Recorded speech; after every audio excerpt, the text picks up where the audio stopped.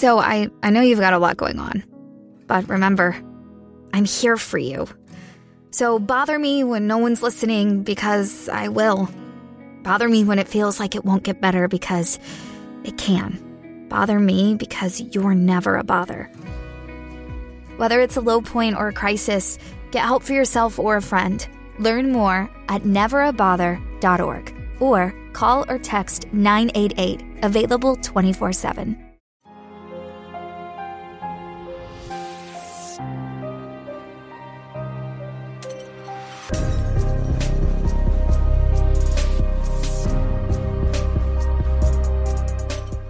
Hello everyone, what is up? Welcome back to another episode of Killer Instinct. If you're new here, hi, my name is Savannah.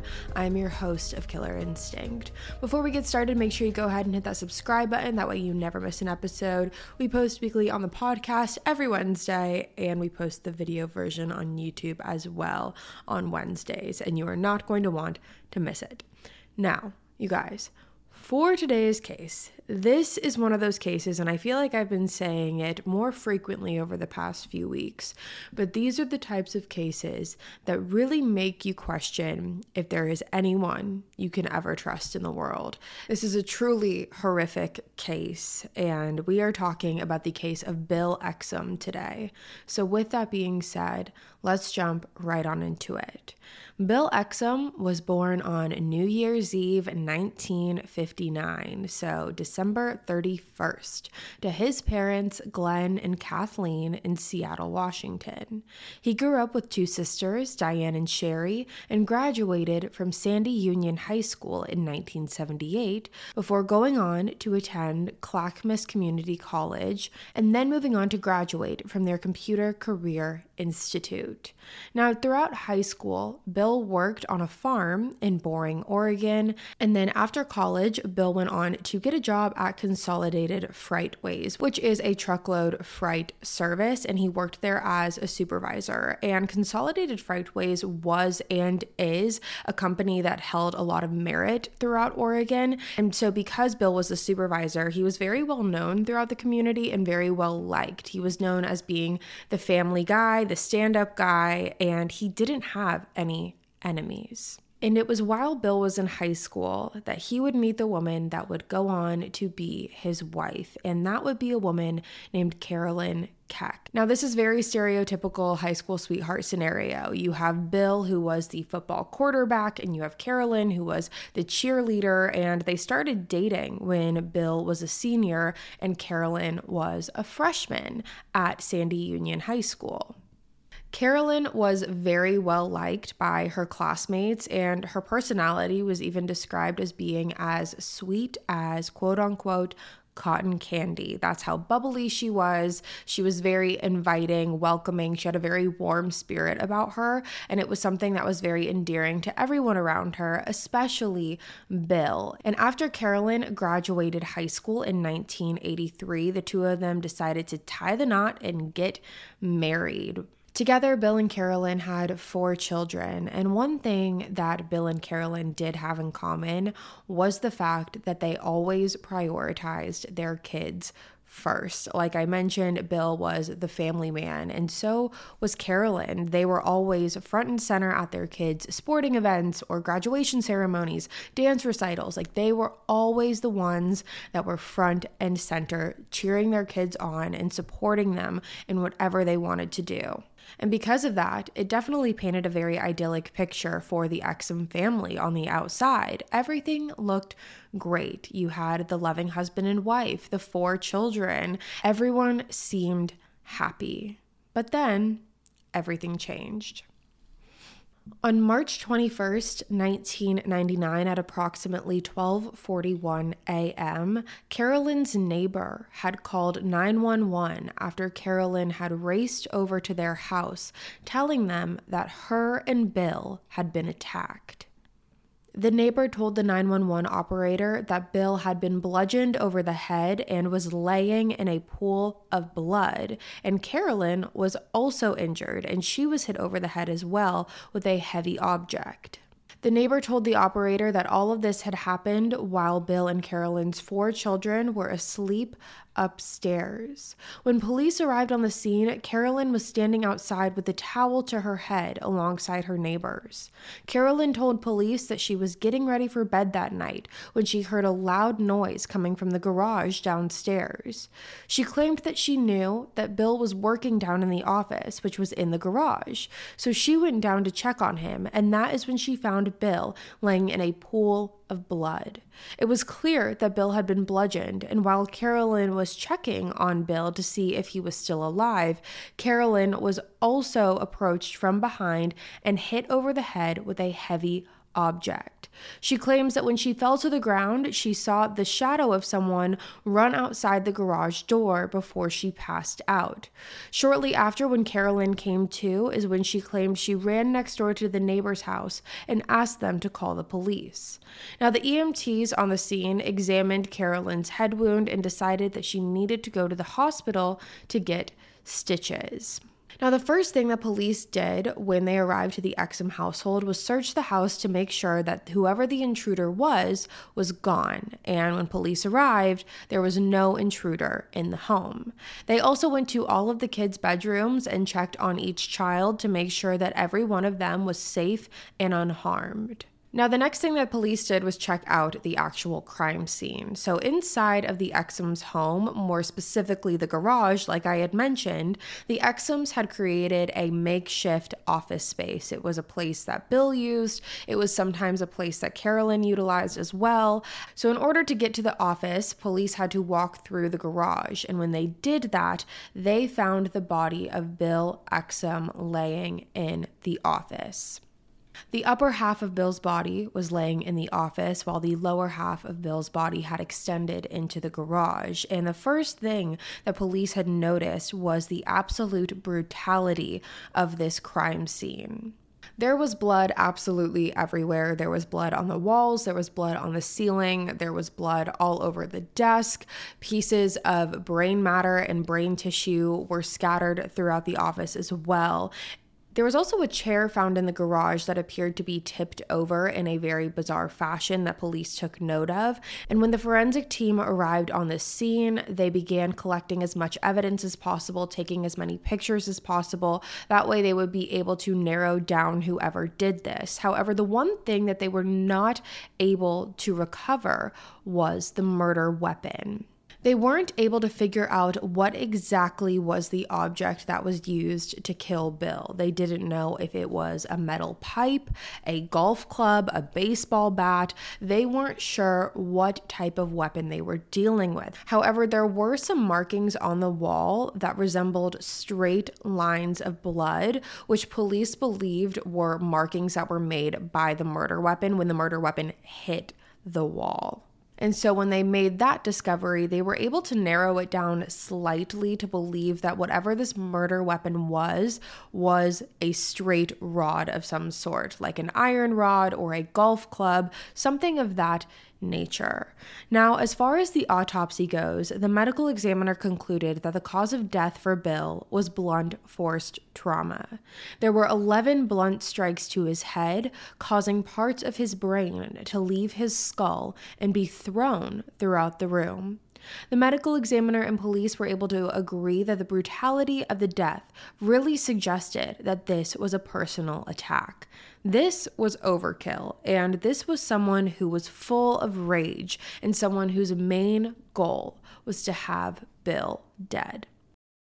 Imagine an app designed to make you use it less. Seems a little counterproductive, right? Well, Apartments.com's Instant Alert feature works exactly that way.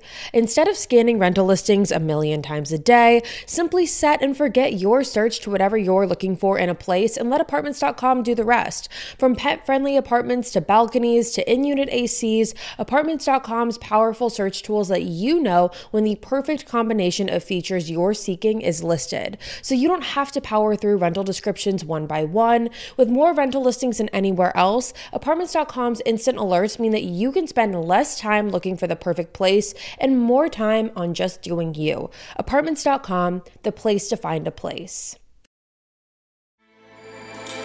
With everything you have on your plate, Earning your degree online seems impossible. But at Grand Canyon University, we specialize in helping you fit a master's degree in business into your busy day. Your graduation team, led by your own GCU counselor, provides you with the personal support you need to succeed. Achieve your goals with a plan and team behind you. Find your purpose at Grand Canyon University. Visit gcu.edu. Now, the next thing that police wanted to do in their investigation was canvass the neighborhood and talk to the neighbors of the Exums to see if anyone had heard or seen anything suspicious that night. However, when speaking to the neighbors, everyone said that this was a very normal night. No one heard anything, no one saw anything. However, one thing that multiple neighbors did note to police was that where their neighborhood was located, they were surrounded by a very wooded area, and it wasn't uncommon for homeless to sleep in the woods. And beyond that, there had been multiple instances of robberies and home invasions over the past few months. So with this new information, it definitely led police to believe that Bill's murder could have been the result of a home invasion gone wrong. So at this point, police went back into the Exum home and started looking around to see if any belongings were taken. However, after conducting that search, they realized that there were no valuables taken from the home and there were plenty to steal just in the garage alone. So if an intruder had murdered Bill and was running their way out, there would have been multiple things that they could have grabbed along their way. Along with that, there was no sign of forced entry. And with no sign of forced entry, along with the fact that there were no valuables stolen, it really reduced the likelihood that Bill's death was a result of a home invasion. Police really viewed this case as whoever broke into the house was there for the sole purpose to kill Bill. But just to be even more sure, police searched all throughout that wooded area that the neighbors were referring to. They brought in search dogs, they conducted search parties, they were canvassing every square inch of that wooded area to see if there was anything that belonged to the Exums or any sign of a murder weapon. However, there was nothing to be found. Now, after Carolyn was able to get treated for her injuries at the hospital, police brought her down to the station to ask a couple of questions in regards to Bill's life, if he had any enemies, anyone who would want to hurt Bill. But throughout these questions, Carolyn was very stumped. She said that Bill was a very ordinary guy. He lived a very normal life with her and their 4 kids. He was a family man. He was someone that a lot of people respected, and there wasn't anyone in their lives that Carolyn could think would want to do something like this. Now, while police were speaking to Carolyn, they had asked her to change out of the clothes that she was wearing because during the questioning, Carolyn was still wearing the clothes that she had worn during the attack, and police had noticed that there was blood on Carolyn's pants. Now, Carolyn was able to change out of those clothes and change into a different set of clothes that the police provided her, and the reason that they asked her to change was because they believed it was possible that there was some sort of DNA on Carolyn's pants. Whether that be from the blood or somewhere else, they believed that if there was any sort of DNA, that they could possibly find it on those pants. And Carolyn claimed that the reason that she had that blood on her pants to begin with was because when she discovered Bill's body, she had crouched down and gotten onto her knees to try to assess his injuries, and in the process of doing that, she had gotten his blood on her pants. So Carolyn willingly gave her clothes over to the police to go off to forensic testing. Now, shortly into the entire investigation of Bill's murder, there was a neighbor who had actually come forward to police with some pretty damning information. According to this neighbor, they claimed that leading up to Bill's death, there was a red and silver pickup truck that would be seen in the neighborhood. Now, according to this neighbor, this pickup truck did not belong to anyone in the neighborhood. No one had seen it until the months leading up to Bill's death.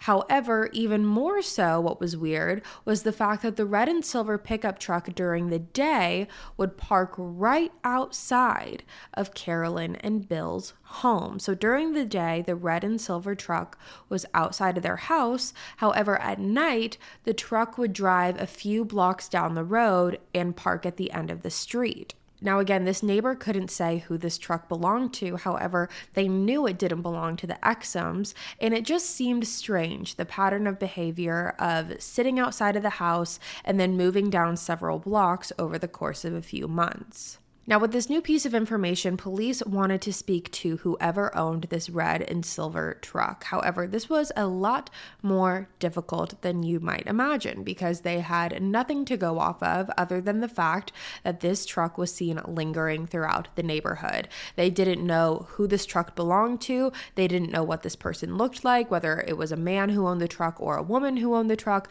They did not know anything in regards to who this truck belonged to. But luckily, shortly into searching into this truck, there was a local florist who called police. Now, again, you have to imagine that this is a fairly small town that this murder occurred in, and word had traveled fast about Bill's death. And because Bill was such a lovable and likable person, there were so many people throughout the community that wanted to do anything they could to help solve this and bring Bill's killer to justice.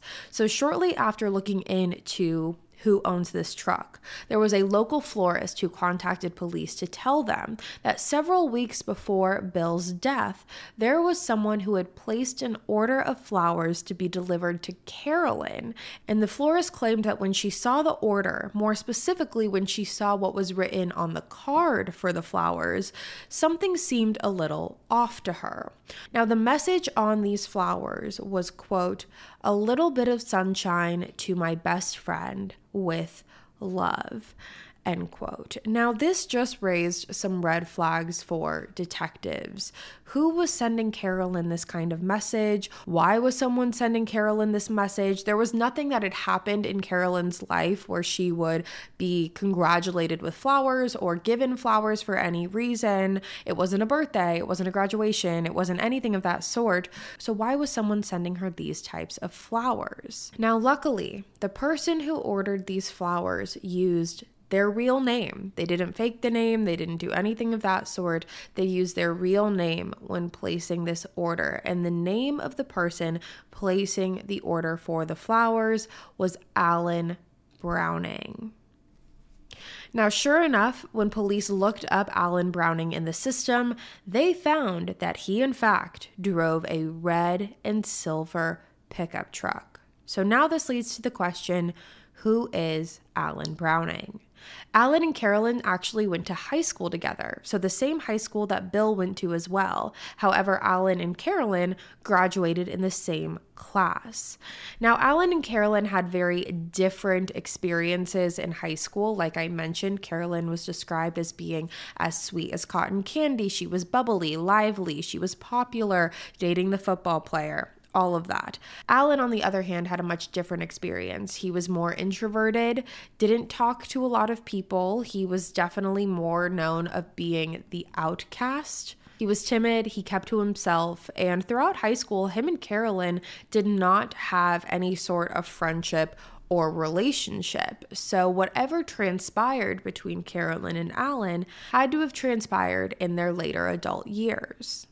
So now with this new discovery, police sit Carolyn down and they ask her about her relationship with Alan Browning. And that is when Carolyn told them that her and Alan had reconnected roughly 2 years prior to Bill's death. At the time that they had reconnected, Alan was going through a pretty bad divorce, and Carolyn had a lot of empathy and compassion for Alan, and she very much opened up her home to Alan. She actually asked Bill to help minister Alan through this rough time that he was having, and Bill and Alan actually grew a friendship as well because of that, because Bill was very welcoming to Alan. He wanted to help him through this time. And when it came to the the flowers, Carolyn claimed that the reason that Alan sent them was just as a thank you for getting his life back on track. And Carolyn adamantly denied any sort of affair with Alan. She claimed that everything was very platonic from the beginning to the end. So even though Carolyn claimed that the relationship with Alan never exceeded anything other than platonic, the police aren't so sure. They ended up reaching out to Alan's ex-wife to get her side of the story and to see if she knew anything about the relationship, whatever that may be, between Carolyn and Alan. And boy, did she. According to Alan's ex-wife, part of the reason that her marriage with Alan ended was because Alan was obsessed with Carolyn. And again, from the ex-wife's perspective, the reason that their marriage failed, again, was partially to blame because of that obsession that Alan had with Carolyn. And Alan was not secretive when it came to his liking for Carolyn. He let everyone in his life know, all of his friends, even his ex-wife. He was very open about the feelings that he had always harbored for Carolyn. And these feelings began when Alan was in high school. He always viewed Carolyn as the girl he would never be able to have, the one that got away, even though there was nothing to be let go of in the first place because their relationship was non-existent in high school. But he never thought that he would be able to be with someone like Carolyn. And he definitely put her on a pedestal, so to speak. Alan's ex-wife even remembers finding a letter that Alan wrote to Carolyn that said, quote, "I can live without my son, but I cannot live without you." End quote. And according to Alan's ex-wife, she claimed that when she saw that note, she knew that this marriage was way past any sort of saving if Alan was able to so quickly and so easily give up his son for Carolyn. Now, during the time that Bill's murder occurred, Alan's ex-wife and her son were actually away on vacation, so they were not home. However, Alan did not go on the vacation with them, so Alan was at home. Now, by the time the ex-wife had gotten home, Bill's murder had already occurred. It had been several days since Bill's murder, and the ex-wife had actually found out through just the talk of the town. She didn't even find out from Alan. And immediately that struck her as odd because Alan was constantly talking about Bill, constantly talking about Carolyn. So she thought it was very odd that the one time that Alan decides to not speak about Bill and Carolyn is during the time that Bill had died. Now, police went on to ask Alan's ex-wife if he owned any weapons, anything that could be used to harm someone. And while Alan's ex-wife said he had no guns, nothing of that sort, he did have something that he called a fishwhacker. And this fishwhacker was quite simply just a metal rod, and it had fishwhacker written on it. Again, she described it as a sturdy metal rod, and that was exactly the type of weapon that police believed that they were looking for from the beginning. Now, the ex-wife claimed that this fishing rod, fishwhacker, would always be kept in Alan's truck, and if it's not in the truck, then something was very, very wrong. Now, at this point, police wanted to do some surveillance on Alan. They wanted to build a strong enough case and get as much information as possible before following through with an arrest. And in order to do that, again, they wanted to surveillance him. They wanted to follow him. So they started placing cameras throughout town to the places that Alan frequently visited. One of those places was Alan's son's karate class. So police had actually placed a surveillance camera on the side of this strip mall because the karate class took place in this outdoor strip mall area. And so they put the camera on the side of the strip mall right where the karate class was that also overlooked the parking lot of this karate class and of this strip mall. And coincidentally enough, Alan's son went to the same karate class as Carolyn's children. They went to the same karate class at the same time. And police were able to discover through these surveillance tapes that during the karate class, Carolyn and Alan would sneak out of the class, go into the parking lot, go into Carolyn's van, and you probably can figure out the rest. And just to be clear, this was all after Bill had died, okay? So this all is happening after Bill's brutal murder. Does that mean that Carolyn cannot move on with her life and start new romantic relationships? No. But is it a little weird? Yes. And so this really started to raise questions for police as to how much does Carolyn really know? She painted this picture that she was just the brave woman who took Alan in and helped him get back on his feet and helped him get his life in order, and that was it, when clearly that was not it. So because of that, police began to follow Carolyn as well, and they also decided to do a wiretap. The courts actually approved for police to install devices in Carolyn's apartment where she had moved into with her kids after Bill's murder. And it was through doing this that the police were able to learn the very detailed, intricate, and intimate relationship of Carolyn and Alan.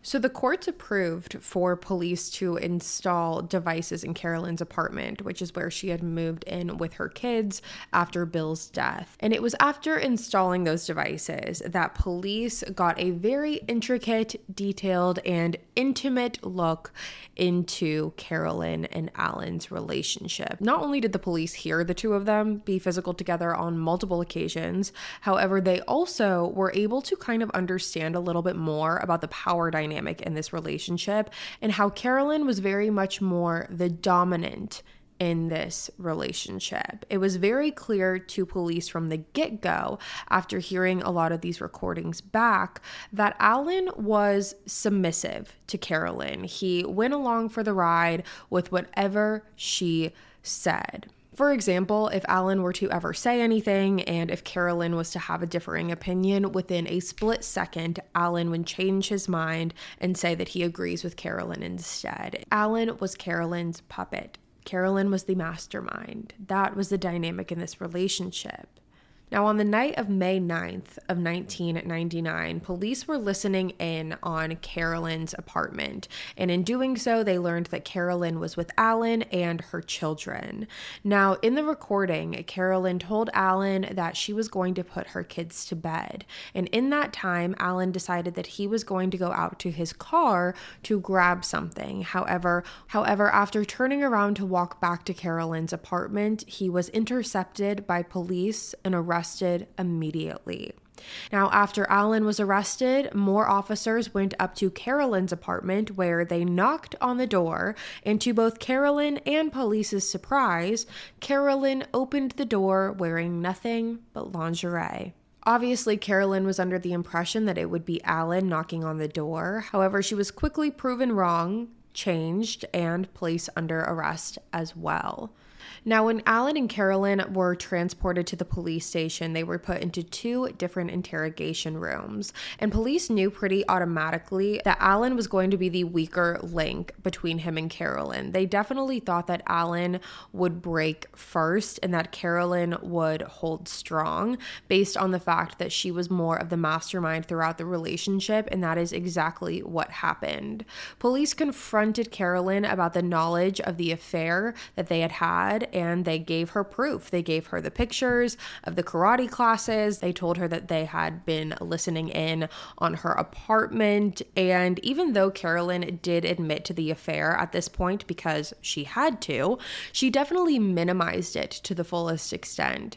Carolyn claimed that her and Alan were simply just a friends with benefits relationship and that it transpired after Bill's death.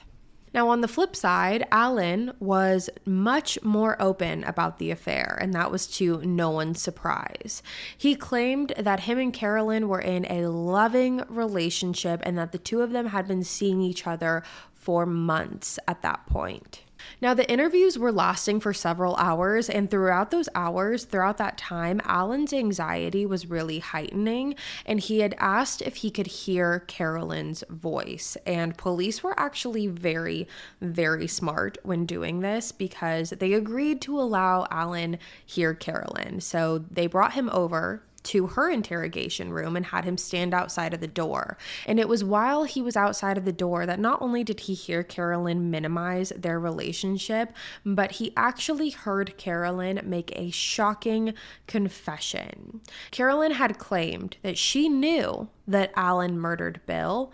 However, she was afraid for not only her safety, but for the safety of her children, and that Alan had been threatening her, saying that if she told anyone, he would harm them.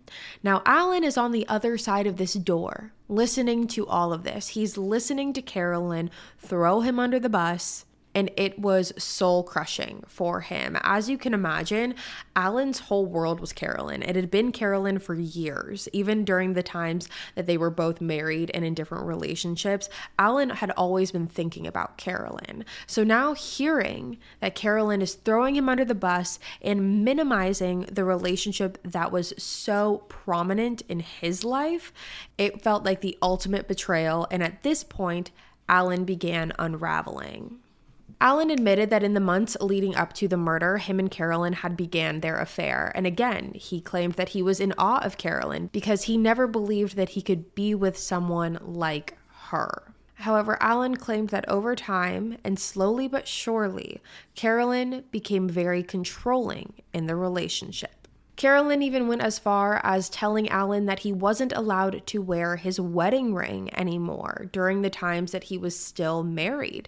Now, it was throughout all of this that Alan and Carolyn began talking about their future. However, Carolyn told Alan that the only way that they would ever be able to be together in the future is if Bill was dead. And the reason for that is because if Bill was dead, then Carolyn could inherit the $415,000 life insurance policy that Bill had. Now, at first, Alan was very apprehensive to the idea. He told police that he did not want to go as far as killing Bill. He was very apprehensive to all of it. However, this is when Carolyn decided to bring out the big guns. She started telling Alan that Bill was being physically abusive to her, to the children, that he was being demeaning, and that at this point, he needed to be killed not just for the life insurance policy, but for her safety. And for Alan, having put Carolyn on this pedestal, hearing that Carolyn's life was in danger, this definitely had more of an incentive to him than the money. It should be noted, however, that not once in any of the interviews that Carolyn had with police did she ever claim that Bill was abusive to her or the children, and there has never been any evidence to prove that that was actually the case. So at this point, Alan tells police exactly what the plan was on the night of the murder, the plan that Carolyn came up with. The plan was that on the night of the murder, Carolyn was going to lure Bill down into the garage. She was going to lure him by promising him a sexual favor. She was going to have him sit in a chair with his hands tied behind his back and blindfolded. After he was blindfolded and tied up, the plan was for Alan to come in and kill. But not only that, that wasn't the only part of the plan. The plan was that after Bill had been killed, Carolyn and Alan were then going to light the house on fire and let everything inside of it burn. And again, Carolyn had her 4 children in that house. Now, luckily, the burning of the house never happened. However, the first part did. After Bill had been blindfolded and tied up, Alan entered the room holding his fish whacker and began attacking Bill. Now, Bill did not go down without a fight because according to Alan, Bill still got up after being tied to the chair and began trying to fight back. And in doing so, the blindfold fell off of Bill's face and he was able to come face to face with his killer. At this point, Alan said that he panicked because now he was identified and he began flinging the fishwhacker around. Now, at some point, the fishwhacker actually fell on the floor and Carolyn was just standing there. Bill gestured to Carolyn to give him the fishwhacker. That way he could fight back on his attacker, but instead, Carolyn picked up the fishwhacker and gave it to Alan. And after one final strike, Bill was dead. Alan told police that he had buried the fishwhacker outside of his parents' backyard, and lo and behold, police were able to find it there. And to really put the nail in the coffin for Carolyn, police were able to go back and look at her pants. Remember the pants that she was wearing during her initial interview that had blood on them, and she claimed the blood was from getting on her knees and trying to assess Bill's injuries? Well, a forensic analyst and a blood spatter expert was able to look at those pants, and they were able to see that the blood spatter on the pants was not consistent with if Carolyn had gotten on her knees to assess the injuries. In fact, the blood spatter was consistent with Alan's story of her just standing there while Bill was being attacked. Now, when police told Carolyn what Alan's version of events were, she adamantly denied them. However, at that point, with Alan's confession, police were able to go ahead with an arrest for Alan and Carolyn for the murder of Bill Exum. Both of them ended up receiving a life sentence with a 25-year minimum, and during the sentencing, Alan gave a statement and apologized. However, Carolyn showed absolutely no remorse whatsoever. To this day, Carolyn takes no responsibility for the murder and claims that Alan was responsible for all of this, and the only thing that she was guilty of was having an affair with Alan. So you guys, that is the case of Bill Exum. Now, one thing I do want to point out that you guys might be wondering as well, and it's a question that I have that I wasn't able to find the answer to, was in the beginning of this case, it was mentioned that Carolyn also had a head wound. She was injured. She had been hit over the head with something. So do we believe Carolyn went as far as hitting herself over the head with an object to show that she was also attacked? It never was mentioned in Alan's confession what had happened and why Carolyn had been hit over the head.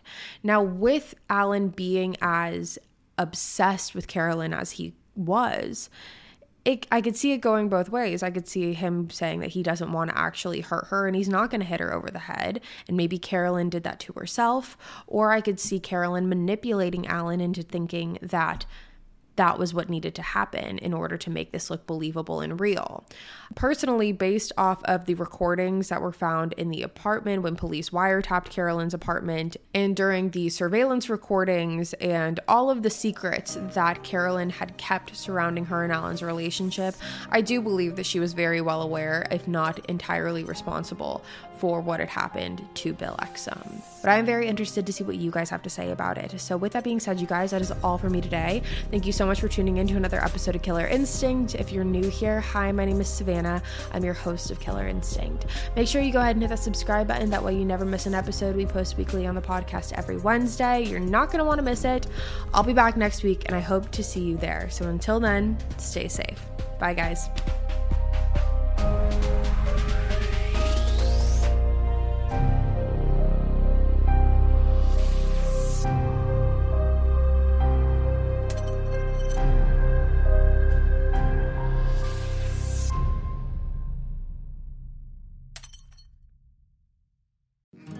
So I know you've got a lot going on, but remember, I'm here for you. So bother me when no one's listening, because I will. Bother me when it feels like it won't get better, because it can. Bother me because you're never a bother. Whether it's a low point or a crisis, get help for yourself or a friend. Learn more at neverabother.org or call or text 988, available 24/7. So I know you've got a lot going on, but remember, I'm here for you. So bother me when no one's listening, because I will. Bother me when it feels like it won't get better, because it can. Bother me because you're never a bother. Whether it's a low point or a crisis, get help for yourself or a friend. Learn more at neverabother.org or call or text 988, available 24/7.